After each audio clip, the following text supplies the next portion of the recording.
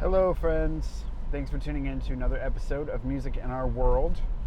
I am super excited about this episode. I finally got a chance to sit down and talk with my friend Ben Miller about, music, life, being a musician, being an artist, inspiration, that sort of thing.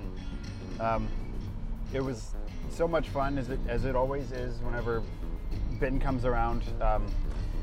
We just we chilled at my place, and he brought his organ and some of his sound equipment, and we had a little improv jam.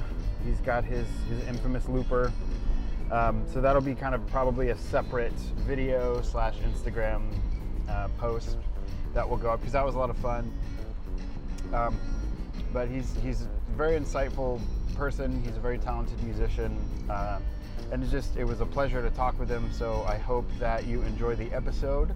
And, I'm hoping that one day he sort of creates an internet presence that I can plug him and promote everything good that he's doing. But we talk about a lot of our joint musical endeavors, and he's a good dude, always playing out. So. My friend and super talented keyboardist, guitarist, vocalist, just all-around good musician.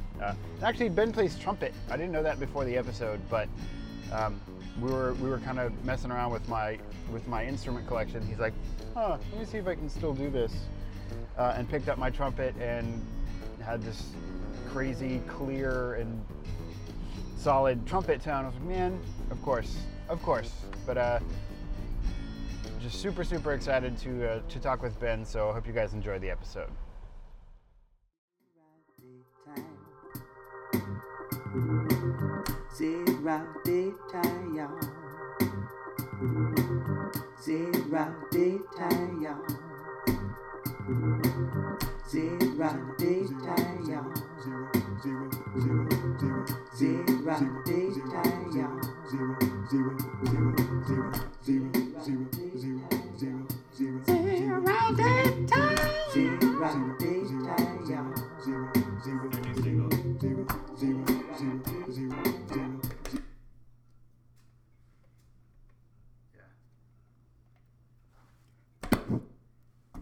Sorry, I destroyed your microphone.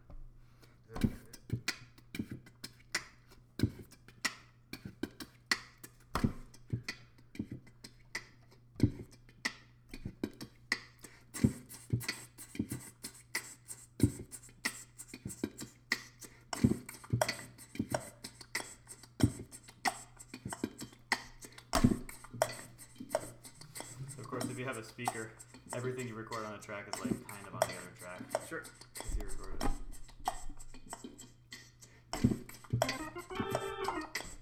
Yeah, well, that's great. All right. That was great. Spit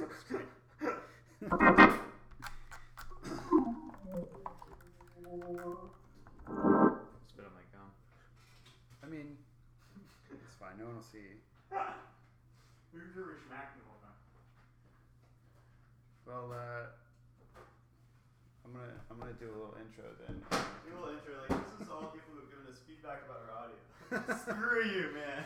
Do the best we can. No, I mean, audio's hard.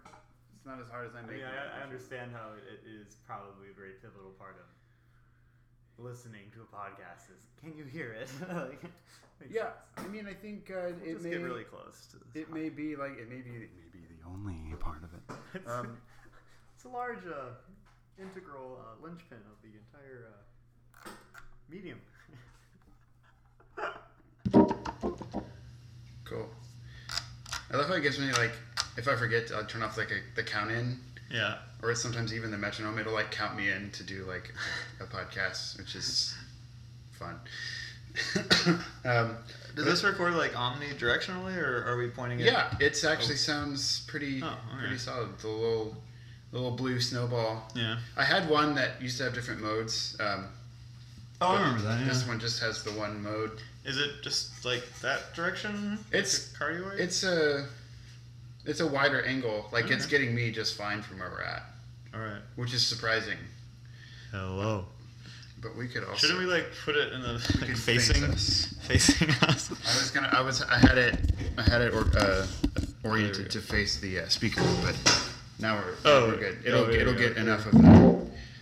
Yeah, that sounds pretty. But it'll be inverted. The polarity will be inverted. It'll be backwards, right? Yeah. No, I mean that's a thing. I mean, No, I know. yeah, But this doesn't really matter. Okay. Well, we've got the audio, going-ish. Right. If you're, Do they have the sirens in the background now? yeah, we're gonna have to probably fix that, but That's fine. or it's not. It's we go hard in the woodlands. It's our world. The music is in our world. The sirens are also in our world. There's music in sirens, absolutely. Well, we're going. If you've clicked on this or had it downloaded on your device, my name is John Patty. This is the Music in Our World podcast. I'm joined today by Ben Miller. Hello. Well, and we've been kind of wrestling with a couple of different. We've been wrestling with my audio interface, which is 10 years old and may or may not be compatible with any computer I've ever owned, but we've reverted to Old Faithful, which is my Blue Snowball. We've also been sort of playing all the instruments at my house and some that Ben brought. Yeah, So- I don't know they made plastic trumpets, but they do, and John has one. I have That's a awesome. plastic trombone too. What?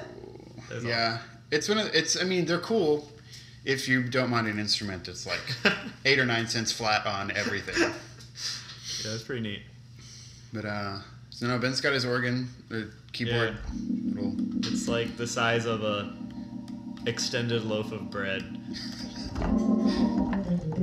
that's the best description I've heard of the size of an instrument.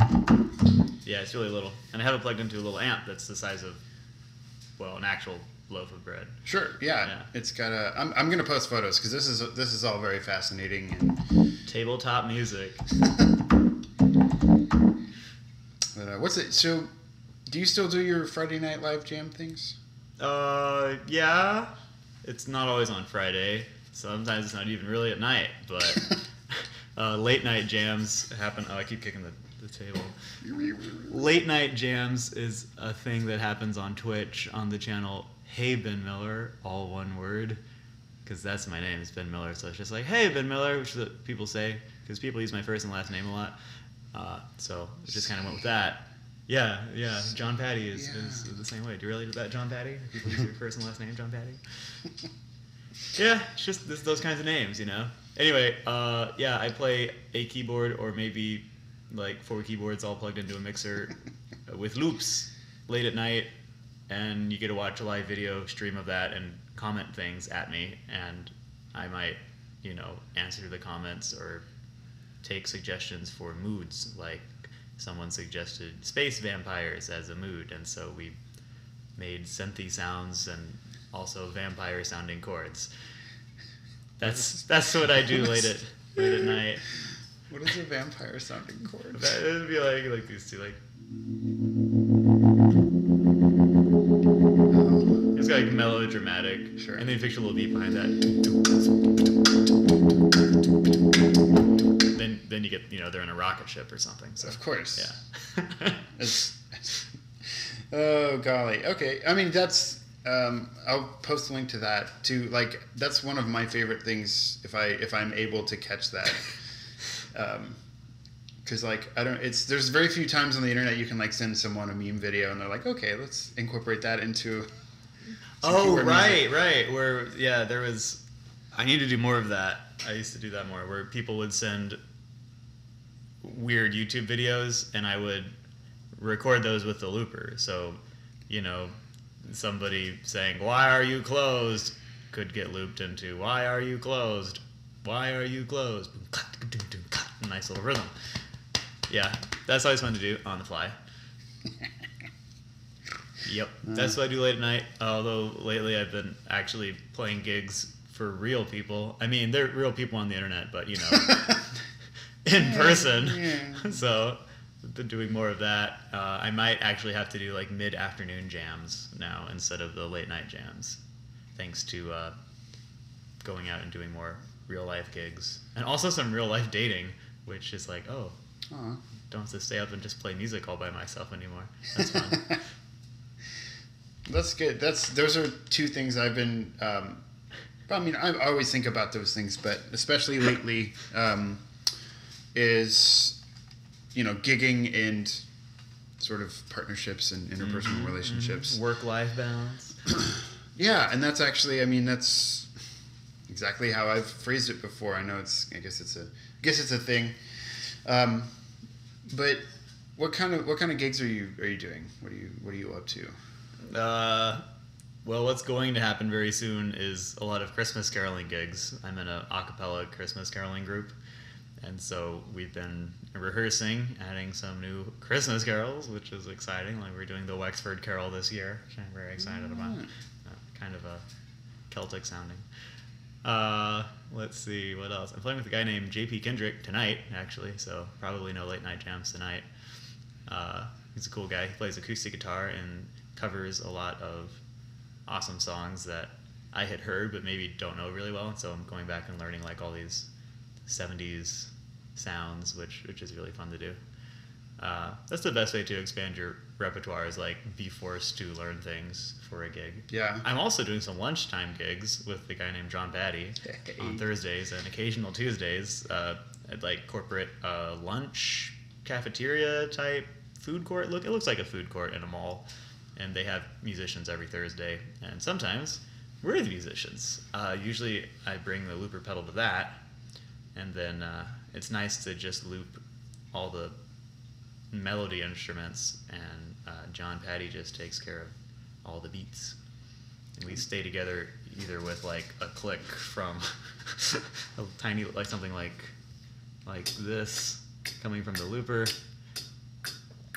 which hopefully doesn't interfere too much with, or maybe I'll actually play something in rhythm and then we can just listen to that, but usually we have to listen to that. So it's like a two-man band, which sounds not as cool as a one-man band, I guess, but it's cooler, trust me.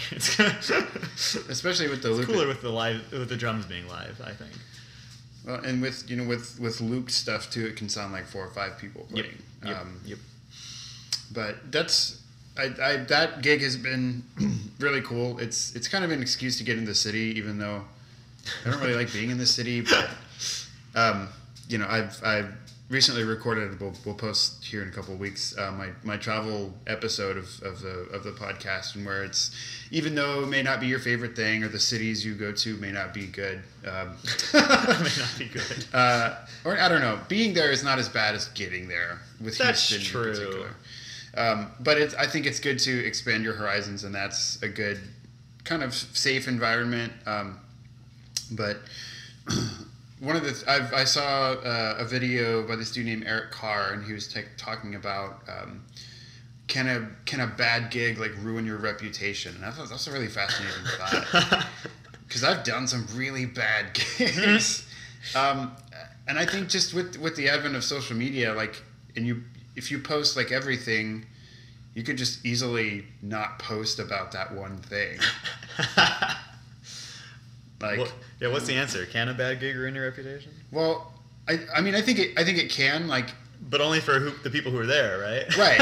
Like, unless it's like it's a bad gig in that you like blew up the building you were working with. But hopefully okay. But I've played some gigs, and I wouldn't say necessarily that I regret them because they put money in my pocket. But what's going to be so bad that you couldn't just not talk about it or not do that gig again? Right. I would say, I mean, when you're saying bad gig, you're probably something like the music didn't sound good, right? Right. For whatever reason, whose ever fault it was, you can blame the sound guy. The sound guy is blaming the fact that, you didn't have all your pedals, gain stage the right way or something, or whatever. I don't actually know that much about guitar pedals, but they did something. They were plugged in where the lights were plugged in, and the sound was bad because of that. And no matter, I don't know, I feel like that's pretty forgivable and pretty easy for people to not remember. If it's a bad gig where it's like some kind of social human drama happens, like, the drummer starts getting in a fight with somebody, or right, throwing things into the audience, it might be more of a problem in that case. But yeah, other than that, as long as you're like being respectful and behaving. Yeah. I don't think anything could go so horribly wrong just from sound. The example he did a video. He's got a really cool video series on YouTube, and he's a percussionist drummer. He's actually in the Commandant Zone Marine Corps Drum and Bugle Corps. But he took kind of a similar path before he went that direction as me, where he like arranges for high schools and marching band stuff. And I think the example he gave, like being a bad gig, was he wrote for a school that I think he was teaching at and then no longer was for that season. And so the kids at some points just like stopped playing. And so the judges were like, why would you write this way? Why would the front ensemble not be included in this? And I was like, man, I was thinking about that as an arranger. Right, Someone right. asked me, it was like, well, first of all, what's the point of asking the composer after the fact? But second, like, if you're a judge, you got to know there's like high school kids playing. They're gonna freak out. They're gonna forget their music. So there was a question from the judges as to whether or not he wrote "Now just stand there and do nothing and look scared," or Right. if they just stopped playing and got stage fright or whatever, or Yeah. got lost. Yeah, and Okay. the judges were I guess under the impression that like he wrote that. I just can't see that. I've judged marching band contests before, and I'll be like, oh, that wasn't a very successful lick. Maybe they're 13 years old, and Yep. you know, I'll just be like, okay, they didn't hit it that time. I bet they'll get it next time. But that, I mean, I guess the analog for like performing is, I've done gigs where the set list wasn't made clear, and it was all right, let's play this song. It's in 13/16 and H minor, and I'm like, You all know your Led Zeppelin, right? Here we go. Yeah. 1, 2, 3, 4, 5. Yeah. But that to me is the analog. That, I mean, I guess, Like train wreck kind of stuff. Yeah. It's like, and I think you can kind of tell as far as like a bad gig. You can kind of tell if someone was given ample time to prepare, and like if they're like fumbling through a song and you never see them like lay in a beat, or you never hear them hit a chord at the right time, it's like, okay, this person may not be very good. But if someone's like really got a groove and like they miss one of 5 hits or something in a song, Right. I'm like, they may just, I know the idea that like the cover gig thing is kind of hard. yeah. As long as you're trying to find that audience connection and you have good energy, or at least an energy that's matching the room or enhancing the ambiance, then people are pretty forgiving. I mean, try to hit the right notes, obviously, but as long as you don't let like one bad note like mess up your head, it'll just be one bad note. Yeah. If you keep thinking about it, then you're going to be thinking about that while you're playing wrong notes or into the wrong part of the song, and it's going to turn into a lot more bad stuff. Yeah. Got to figure out how to like amputate that one, or like a tourniquet off. Yeah. That one part of the song, and be like, I'm not thinking about that. And I think that goes kind of into, performance practice just in general. Whether you're prepared or not, that should be kind of your standard MO. But I don't know. I thought that was an interesting topic, and I think the way he kind of came to a conclusion, I think I probably differ a little bit, but it was still really a fascinating idea to think about. I've also been considering too, like, for gigs, I don't know, I'm curious your thoughts. Do you like playing like original music, completely improvised stuff, or like a set list, play covers, and have that sort of structure? Oh, that's interesting. I never thought about like those 3 options before, but it's like something you wrote and you practiced and prepared, original music, something you're pretty much making up right there in front of everybody, which is what's that called? Improvisation. Just totally improvised. And then covers, something you prepared, but somebody else wrote it, and probably everybody knows it, and you're just doing your own spin on it. I don't know. I mean, I like doing all 3 of those things. When you have a looper, it's pretty fun to do the improvisations, because you can just keep adding things until it gets too much, and then you undo. Like, let's undo that. I don't know. There's something really fun about original songs. I don't think I've ever played those at a gig. Besides maybe like a jazz kind of thing that I came up with, or something. Nothing with words. I don't know. When you start having to do words for pieces, that's when you really feel kind of exposed and like, hey, I made this. Yeah. And there's words, Instrumental. I guess I have played stuff that I have. Yeah, I guess I write instrumental songs. Sure, I have like 3. So I have played those before at live situations, but nobody knows that I wrote them. So, it's not such a personal thing. It's just, could be a cover. Yeah. I don't know. What was the question? Which one do I like doing? Just thoughts. And because there's pros and cons. With a cover, though, that can be really cool especially if you're doing it in a kind of a different way or a way people haven't heard before, or maybe it's a song that like a lot of people in your audience will know, but they like forgot about, and if you can bring it back, or a song that they didn't like, or they hated, and you're like, you know what, we're gonna make you like this song, and we're gonna do it right, or just do it in a new way, and that's a really cool feeling when people say, I always hated that song because I heard it so much when I was in middle school or whatever, but gee, you really put a new spin on, I'm blue, wabu dee, wabu die, or whatever. Okay. Maybe a different song, but yeah. Maybe not. That Maybe should not. go on the set list. A very acoustic, soulful cover of that. Well, I think too. There's some times where all of those things sort of overlap. Yeah. I mean, I know that just when we get booked as a band, it's going to be like, well, you're allowed to play like no covers or one cover. Or right. You have to play all original, or who's to say that improvising over a certain chord progression isn't an original piece or whatever. So I don't know.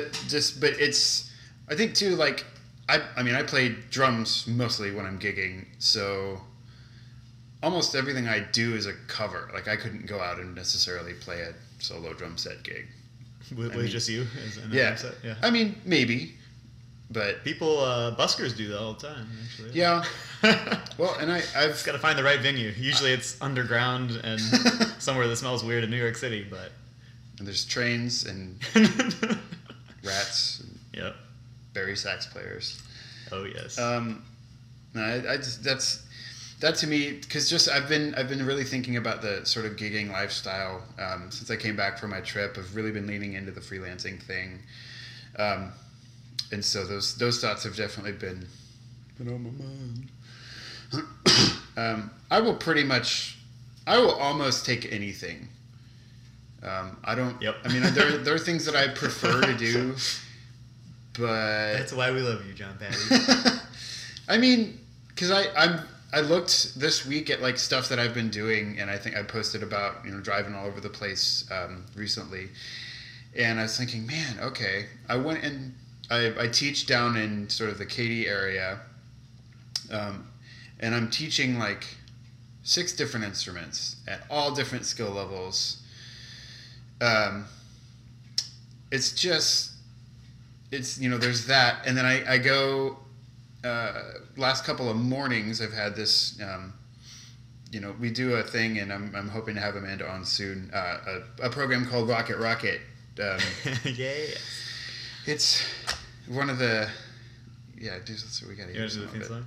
On the rocket, rocket, clap, clap. That's the theme song. That's the theme song. Yeah. Oh golly, so great. And I'm gonna talk with Amanda a little bit more. Me and Ben will get into it a little bit. We were sort of on the ground floor of helping create that with Amanda and her husband Josh, and then I would like drive to my buddy's house to play in a rock band in Zero Detail. We've got a tour coming up, and we've got some shows, and I play songs like Possum Kingdom and anything by Led Zeppelin, and it's a very different style of music. And then I come home and I'm writing like percussion ensembles and choir pieces. And then, getting back into marching band, I see an update video and I'm like, okay, I have to, I'm thinking I got to give notes and, sort of help the production along. And it's just, I don't think I've turned anything down for like a long time. I think I've been doing pretty much everything that comes my way. Do you ever have to turn anything down? Every once in a while, when you're like, holy cow, I'm actually doing stuff. Yeah. And I actually don't have time to do this other stuff. I was in a play this summer, well, a musical where two actors and they both had to play the keyboard. It's called Murder for Two, or they had to play a piano. And that was, Wednesday night through Sunday afternoon. It was pretty solid there for gigging times. Still got in some Thursday lunch day gigs with John. But that was... I was pretty swamped. I had to, not play with as many cover bands and original bands as I will occasionally play with. When people came up and were like, hey, are you available for this gig? I was like, no. People from Cafeza or something. Yeah. Like Cafeza's is they do a jazz night where you can just bring your instrument and kind of jam. And it's a great place for people to, get your number and be like, hey, we need a bass player or a keyboard player or something. And so I was doing less of that and more of this play this summer, which was fun. Church gigs. People want me to play at different churches, but there's only, it's only so many hours in Sunday morning. I do two. One of them is the church I go to that I'm actually a member of, and the other one is right before that I go and play Hammond organ at a Methodist church, which is super fun because they do a really big variety of music, like black gospel music to contemporary, more rock and roll sounding Christian stuff, and get to figure out how to use a Hammond for all of those styles, which can be really fun. It's like a real Hammond, It's actually not. It's made by the Hammond Company, but it's not. It doesn't have tone wheels spinning around inside it, or an actual Leslie. It's their latest and greatest electronic emulation of the Hammond, but it has their same keys, and all the physical stuff is pretty much built the same way, which is really fun. Yeah, right on. Mm-hmm. That's time. I think, of course, is a huge factor. Mental well-being. Being another factor. But that was like because there's gigs that you have to turn down. There's other stuff you're doing, right? But, there's ones that you don't necessarily have to turn down, but you're like, I think I'm not going to do that. Yeah, at least this month. Yeah, I'm gonna sleep this week, and then maybe I'll do that next time if you still need.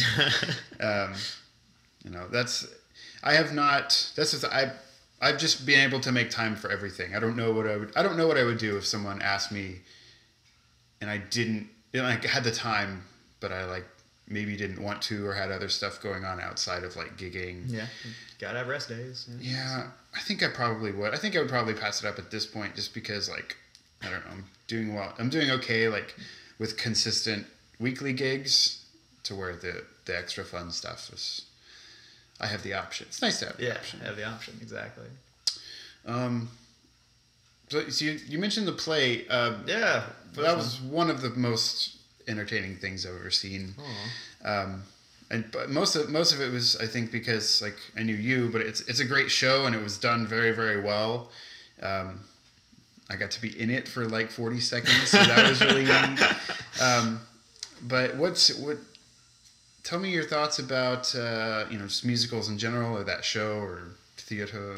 Oh yeah, well I was in 3 after school production plays when I was in high school.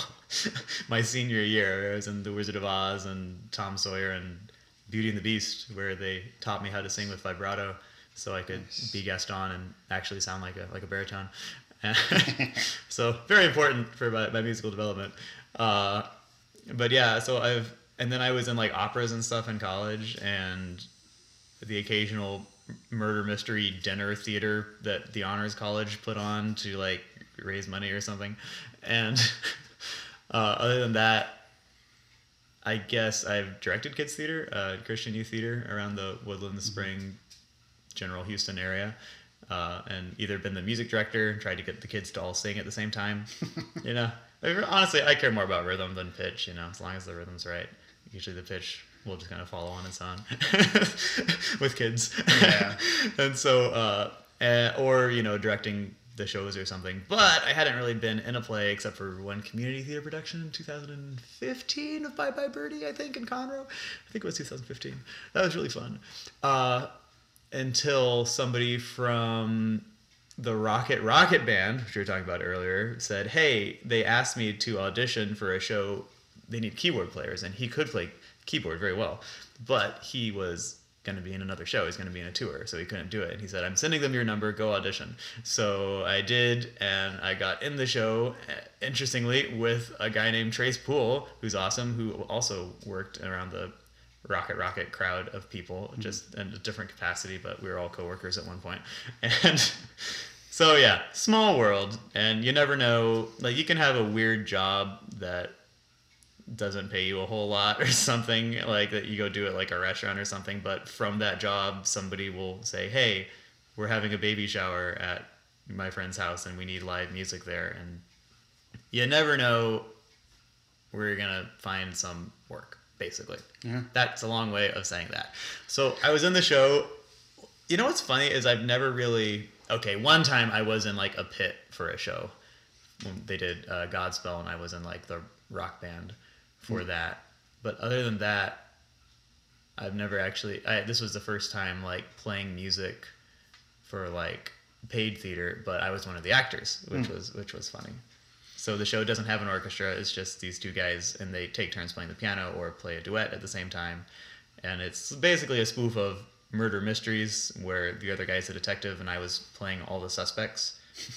So just kind of run around the stage and pretend to be different people. He turns and says, and what about you, Mrs. So-and-so? And then you have to run over there and pretend to be that person. So yeah, no intermission, just like 90 minutes of running around and singing and staying on the stage pretty much the whole time. So that was great. I lost like 15 pounds over the summer. It's an intense show. Yeah. It's And I had to read music again to learn the score. I was like, okay, all right, let's see. The sharps stay sharp for the whole measure. Oh, yeah, they don't have to mark those every time. Okay.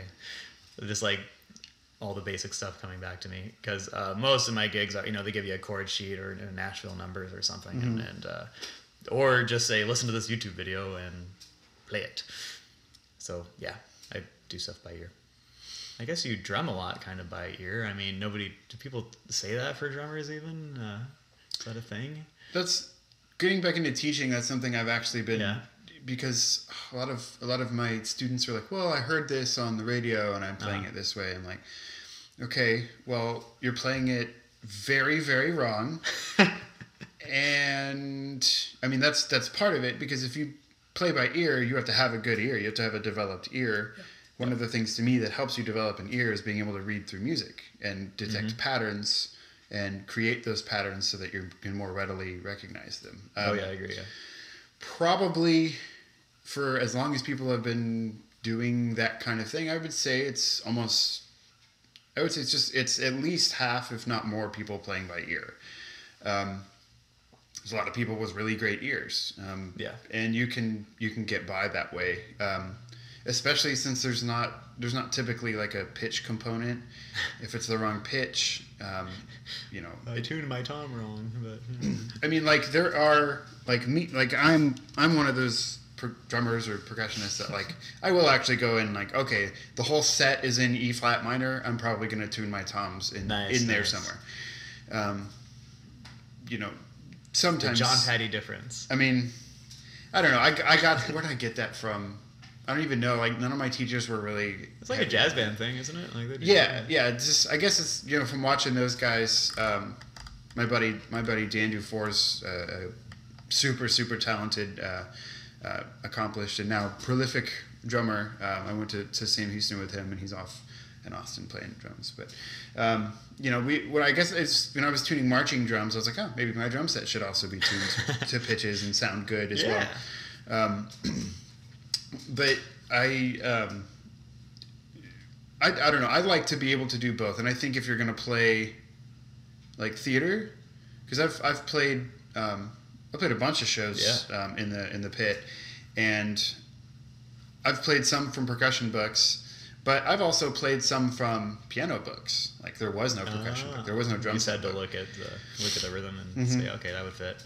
And so if had I listened to it, I may not have caught any of the cues. And that's another, like with theater, you can listen to it all you want, but what if you're not playing something in a way that's been recorded before? Right. You got to read the the roadmap of we're stuck in a vamp here until the actor finds their mark on the stage or something and starts singing. Yeah. And what if the kid isn't there? What if the cast is different and the other cast doesn't even have that character? You're listening for a cue line that may not be there if you're not reading something. And so I've done plenty of shows where I've listened for a cue line that never did come. But, if the kid on stage is 9 and they're backstage picking their nose and like, oh, am I supposed to be out? It's fine. It's not a big deal. But no, I think it's good to have all of those skills. Yeah. My students, I always try to kind of get everything in there at once.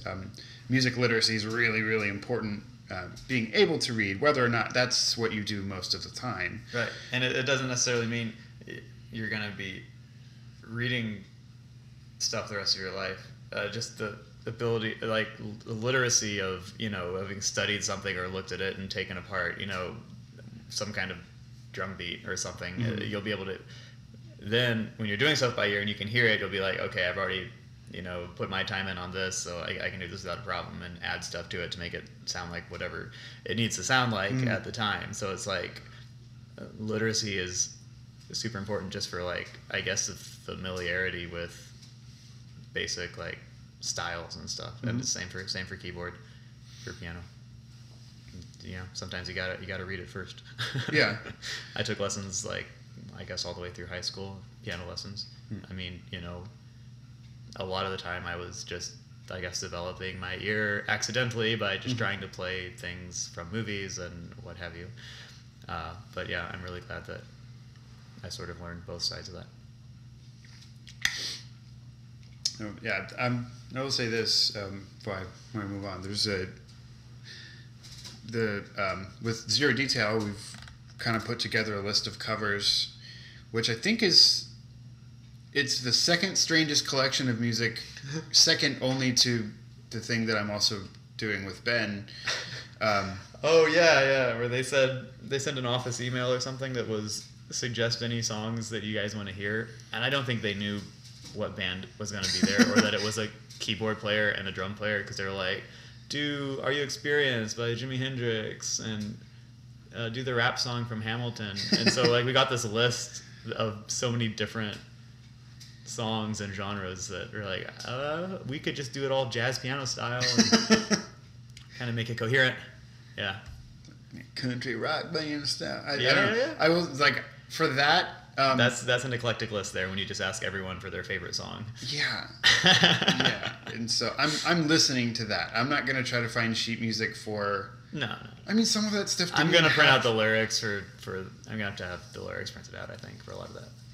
It sounds like some of it didn't even have drums in it. It's there's a piece of a tune from a musical, and I'm like, oh, it's fine. But that's we'll do that one like a lounge drum kind of thing is what we'll do. Yeah, it'll be great. I mean, we should stream some of that. We can. This is the most eclectic mix of music you've ever heard live. The strangest part. I just want to see how many people just walk by confused. That's piano bar stuff, man. That's when they start asking the room what they want to hear. If you go on a cruise ship and hang out by the piano, and they have the guy whose job is to basically literally do that. Play Freebird. Yep. Instrument. That is fun when you see a band and they'll have the list of songs that they will not do for requests. They're we take requests, but not these, and they'll have a sign. Oh man, that's a good idea. Yeah, this piano bar guy had that. He's like, sorry, don't do that one. Don't do that one. It's on my list. On this cruise island. That's fun. Yeet. Oh, Pete. Okay. Well, so you mentioned the other thing I was fascinated to hear your thoughts on. How about the interpersonal relationships? People you meet. I know you got a gal. Oh yeah. I have a girlfriend now. Her name's Kelsey. She's super cool, and she's not in the music industry in any way whatsoever, which everybody is kind of shocked by, because all my friends are musicians, hang out with musicians, go to church with musicians. There's a lot of musicians in my life. All of my brothers are musicians in one way or another. So when we have family reunions, it's just like, reunion band tour or something for the Miller Brothers. So yeah, I met this girl. Actually, she like saw the play that I was in and started. We were friends on Facebook then and or Instagram or something. Anyway, yeah, we're dating now, and she is a pastry chef. She makes cookies and cakes and does it like full time at intense speeds. It's like, it's pretty cool. It's pretty cool to watch her do stuff because it's just like super fast and efficient. And I was like, wow, you wrapped up that cake in saran wrap. It didn't have frosting on it, and just like so I could take it home.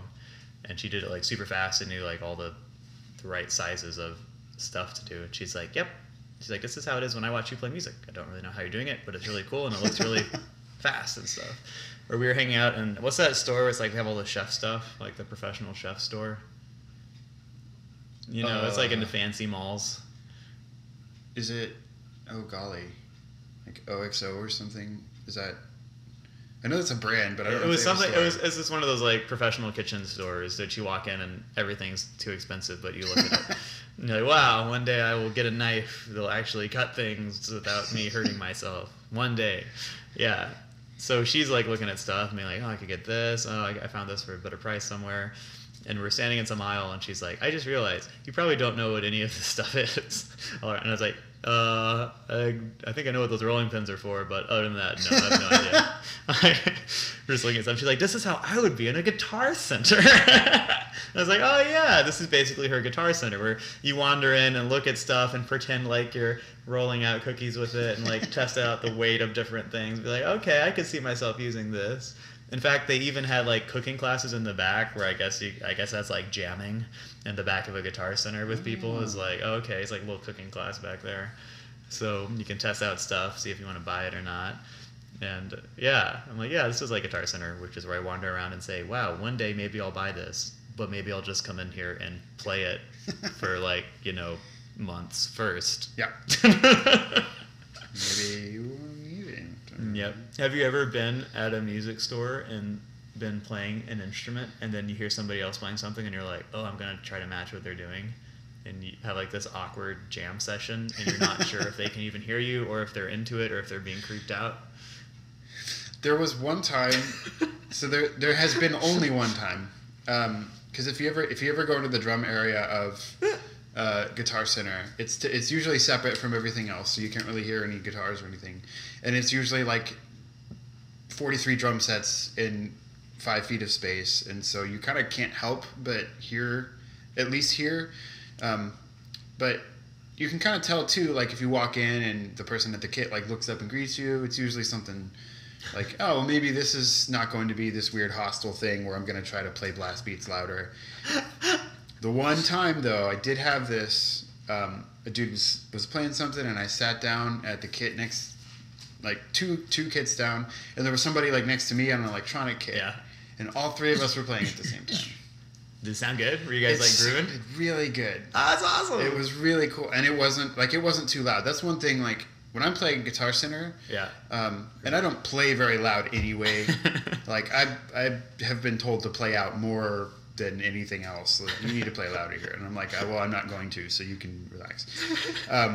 But if you see somebody like in a Guitar Center who's playing like a tasteful, reasonable level instead of just like the loudest thing that everyone's ever heard, you can kind of tell like, oh, this person might be kind of cool. So yeah, I saw this dude was like just laying a tasty groove, kind of trying out cymbals and toms that were laid out there, and I was like, all right, let's do it. Cool.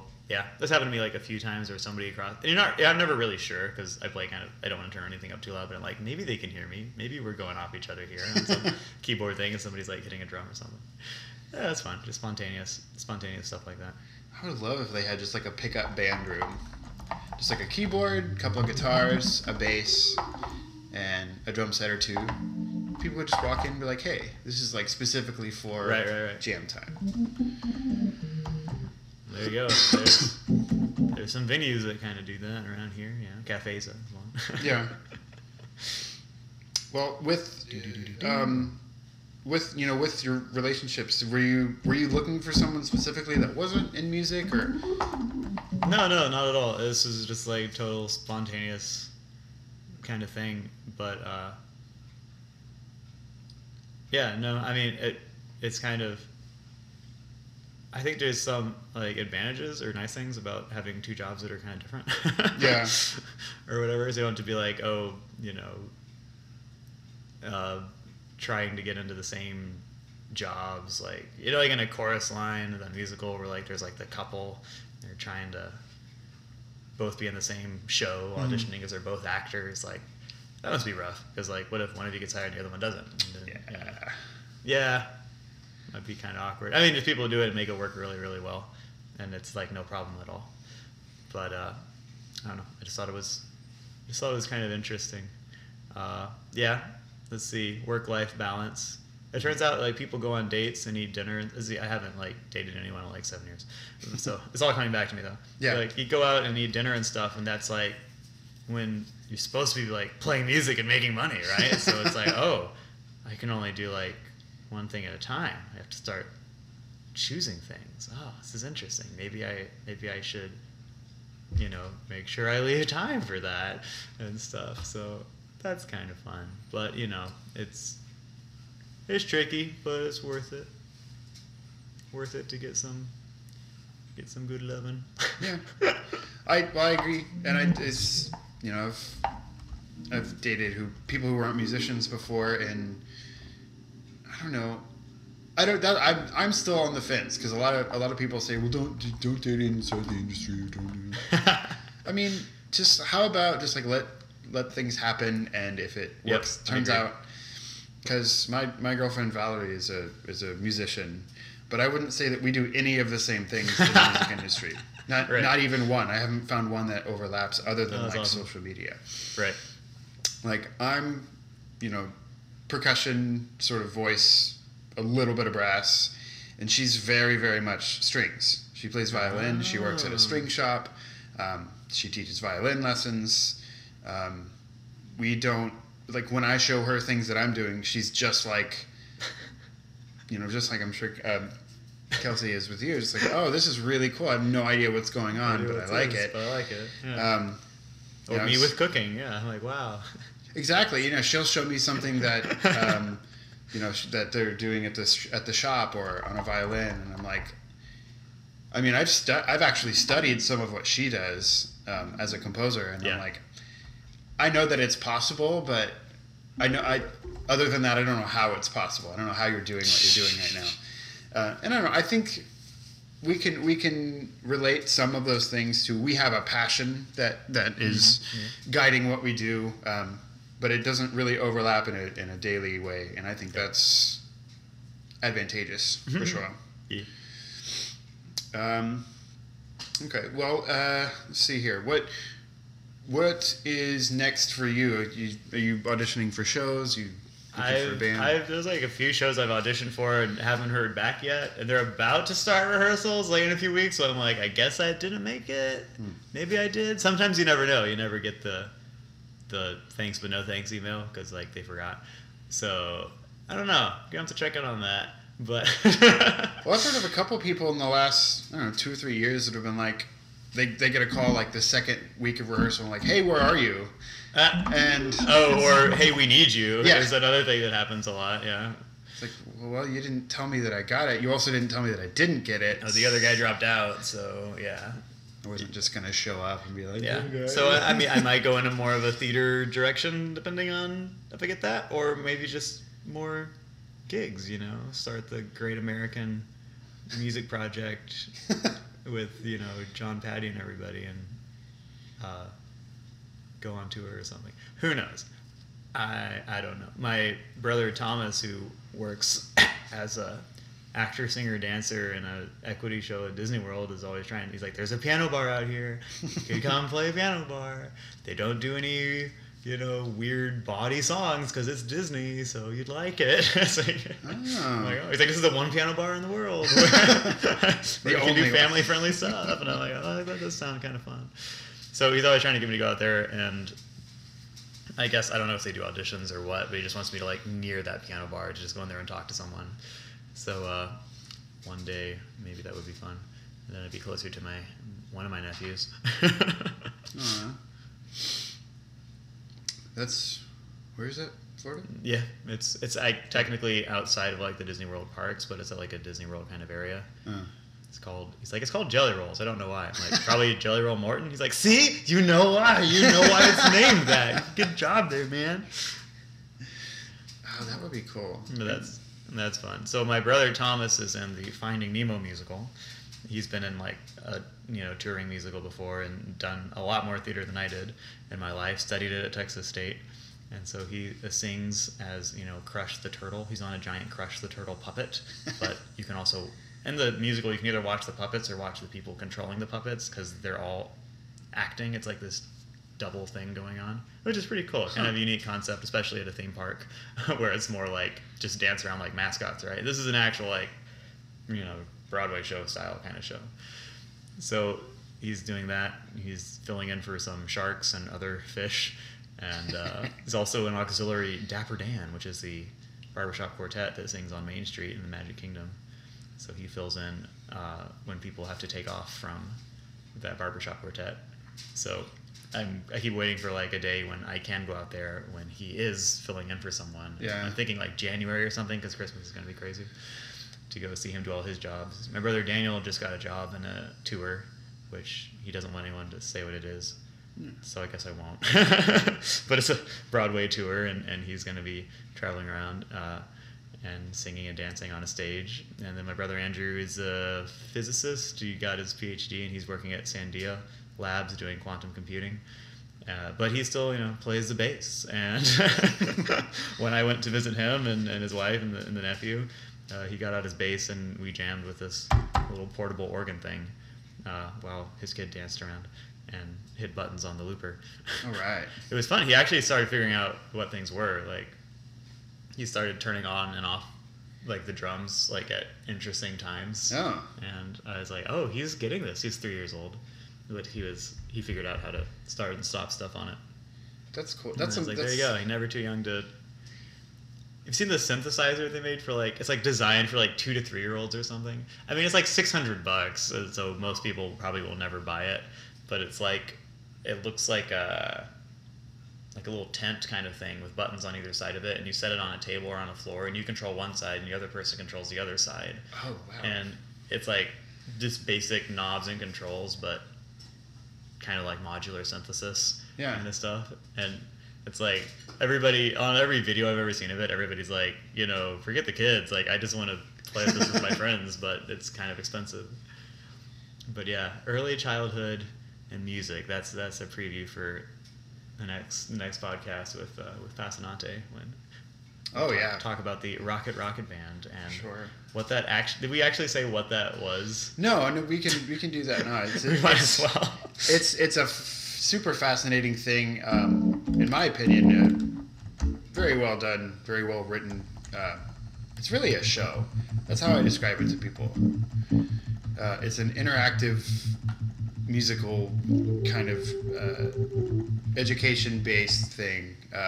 Yeah, kind of like a being in a kids' TV show, but in real life and live and happening in front of you. Yeah, I think that's actually there's characters. Some puppets. And yeah, there's puppets. There's the interactive part. There's musical instruments, and so. And literally, it is just a lot of times just a bucket of whatever instrument we're doing that week, and she just kind of pours it on the children. Yeah, like castanets and egg shakers, all stuff to sort of promote movement, but without any sort of training. Like, it doesn't matter if they're good, it's right? Percussion, right? Yeah, Okay. I mean. And that's one of the cool things about the thing is, like, every kid, no matter what, whether they like the music, whether they are learning to speak or not, or whether they're ambulatory or not, they're able to just pick up a tambourine or an egg shaker or a frog and just kind of scrape it with a stick. But I don't. That to me is kind of a fun story how it all came together. Yeah. it's fun to play in that band as a musician because they keep things pretty much. There's a lot of stuff that's the same every week, like the same rocket launching song, things like that. Oh, we're going to this planet. It's all the same, which kids like because they like that repetition and the familiarity. It's why they watch the same VHS over and over and over again. But then there's the difference is that we do a different genre for cover songs every week, and so it'll be like disco genre, southern rock genre week. We did a Bollywood kind of week once or something, like Indian music. I don't know if we're gonna try that again, but it was. But there's been so many times when I've been playing with like a random group of people or something, like for example on a cruise ship, where they're like, it's getting late and it's getting pretty chill, and they're like, why don't you come on up and play our keyboard with us with our band because you said you played keyboard earlier when we were talking, and maybe. Yeah, they had a few drinks, and why not invite people up on stage to play instruments? What could go wrong? And they're playing some song. I'm like, I only know this because of playing it with the Rocket. When we did, we played a Stevie Ray Vaughan song. That's the only reason I know what this song is. Mm-hmm. And so, it's kind of fun because you get a good musical vocabulary of style and sensibilities. Yeah. It's a weekly thing. I think a big part of it is just the people involved. Yeah. Amanda and Josh are awesome.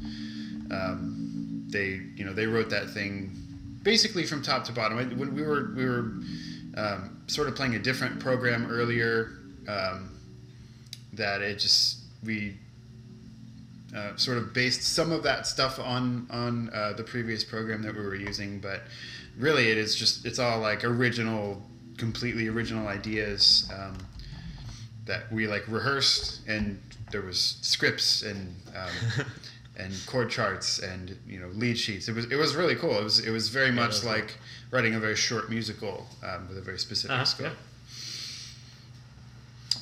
Yeah. Yep. We're hoping to sort of ramp that up in the next couple of weeks. So if you have any. And I get to see John, like every week, which is great. I'm hoping that someday someone records like the rhythm section, the back line, because we're kind of, I don't know, we ham it up a little bit. It's hard. Like the kids are over there being silly, and it's hard to keep a straight face and be like, this is drums, this is very serious. Right. It's like, that one of the kids, just did a backflip off the wall or something. It's really fun. The joy of music and children all combined. Yep. Yeah, it's a good feeling. Well, coming up on 2 hours now. I think so. I've been recording in Logic. That's actually it's 1 hour, and that's like track 1. Oh. Or I was like, it feels like it's only been about an hour. Yeah. I don't know.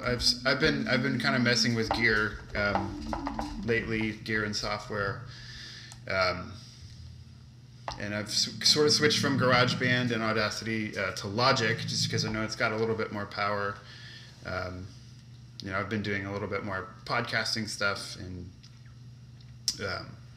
also kind of started to throw videos together.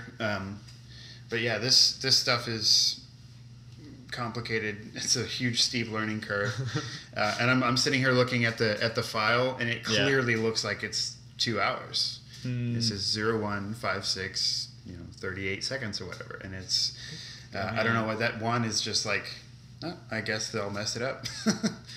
We'll find out. Well, do you want to play? Do you want to yeah, we should play something. Okay. Gonna play us out tonight here. What does that mean, to play us out? You know what that's from? No, what's it from? All right, for anyone watching this who wants to watch like someone have a meltdown on the internet, there's a really great clip of I guess it's Bill O'Reilly on the O'Reilly Factor, and he's supposed to say Sting is gonna like play a song from his new album to play us out, and he's like, what does it mean, play us out? And then he starts yelling at people. Oh. It never aired, I guess, but it's where the we'll do it live. Okay. We'll do it live comes from. And so whenever somebody says, yeah, we'll do that to play us out, I'm like, what does that mean, to play us out? I don't know. I mean, it's horrible. I mean, it's very nasty sounding and yelling and abusive kind of language, but it is fun to see, like, I don't know, people who do professional things are like, oh, they're dealing with all the same stress that you are, and you can't get your gear to work at some gig, and you know, it's kind of fun to watch somebody just vent, I guess. Well, it's Bill O'Reilly. He's he might have some maybe more emotionally prone to that sort of thing. I remember the "We'll Do It Live" part, but I didn't ever have the context for it. Play us out. What does that mean to play us out? Who wrote the script? The script sucks. Yeah. All right. Okay, what are you gonna play? I may go get my melodica. Melodica. Okay. So there should be a picture, but we have the Yamaha Reface YC, which is a little miniature version of their combo organ. And when I saw this thing online, I was like, who is going to pay that much money for a miniature version of a combo organ that only does organ sounds, no piano sound, no synth, nothing like that? And then I figured out, I'm like, it's me. I am the target audience for this machine. Because I can take it in a car trip or to a gig or wherever. Play it in the car. Is that the one you jumped on stage with Zero Detail? Yep, I play with Zero Detail. Also, it's fun. I take this to other people's shows and take pictures of them playing it. So I have like a picture of Corey Henry from Corey Henry and the Funk Apostles, or Snarky Puppy, a lot of great bands. Yeah. A picture of him playing this keyboard, and I'm like holding it up for him to play. Jacob, what's that guy's name? The guy in Nowhere. Is it Jacob? Oh, Jacob Mann. Jacob Mann actually held and played this keyboard. So I'm just like I'm like, could you guys just lay your hands on this and like bless this instrument? Lewis Cole, that's the guy. He has played one of the keys. He just kind of like played one key and held it up and then handed it back to me. Nice. Which was awesome. So that's another great thing to have a small version of your instrument, is you can just have celebrities, lay their hands upon it. I have to get me a little baby drum set. Little baby drum set. It's smaller than the one I have already somehow. Yeah, I'm gonna go get my melodica. Here we go.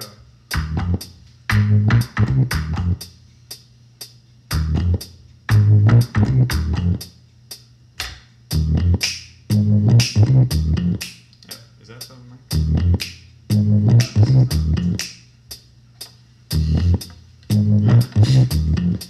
There you go. Go ahead, do something.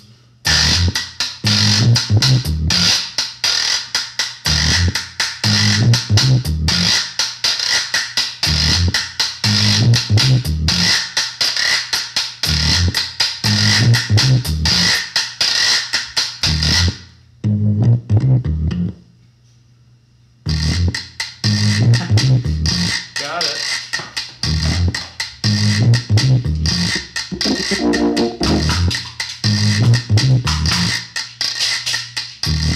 Yeah, get closer to that.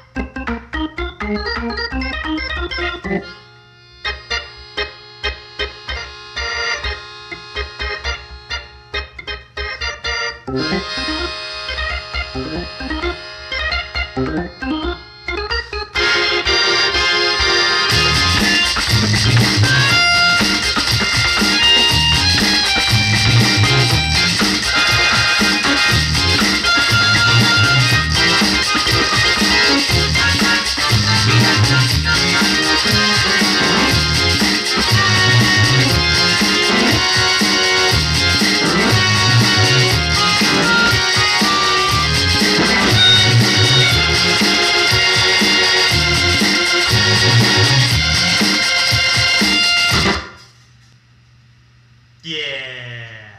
Sweet. I like the, whatever you call that, Neapolitan. Wait, No, is, it it, is. is that what that's called? I mean, just played the wrong notes and That's jazz. oh, that peaked out. That's okay, but you know, Well, we'll have the recording from the little fuzzy thing up there. that's true. If y'all are still listening on the podcast, be good. Bye.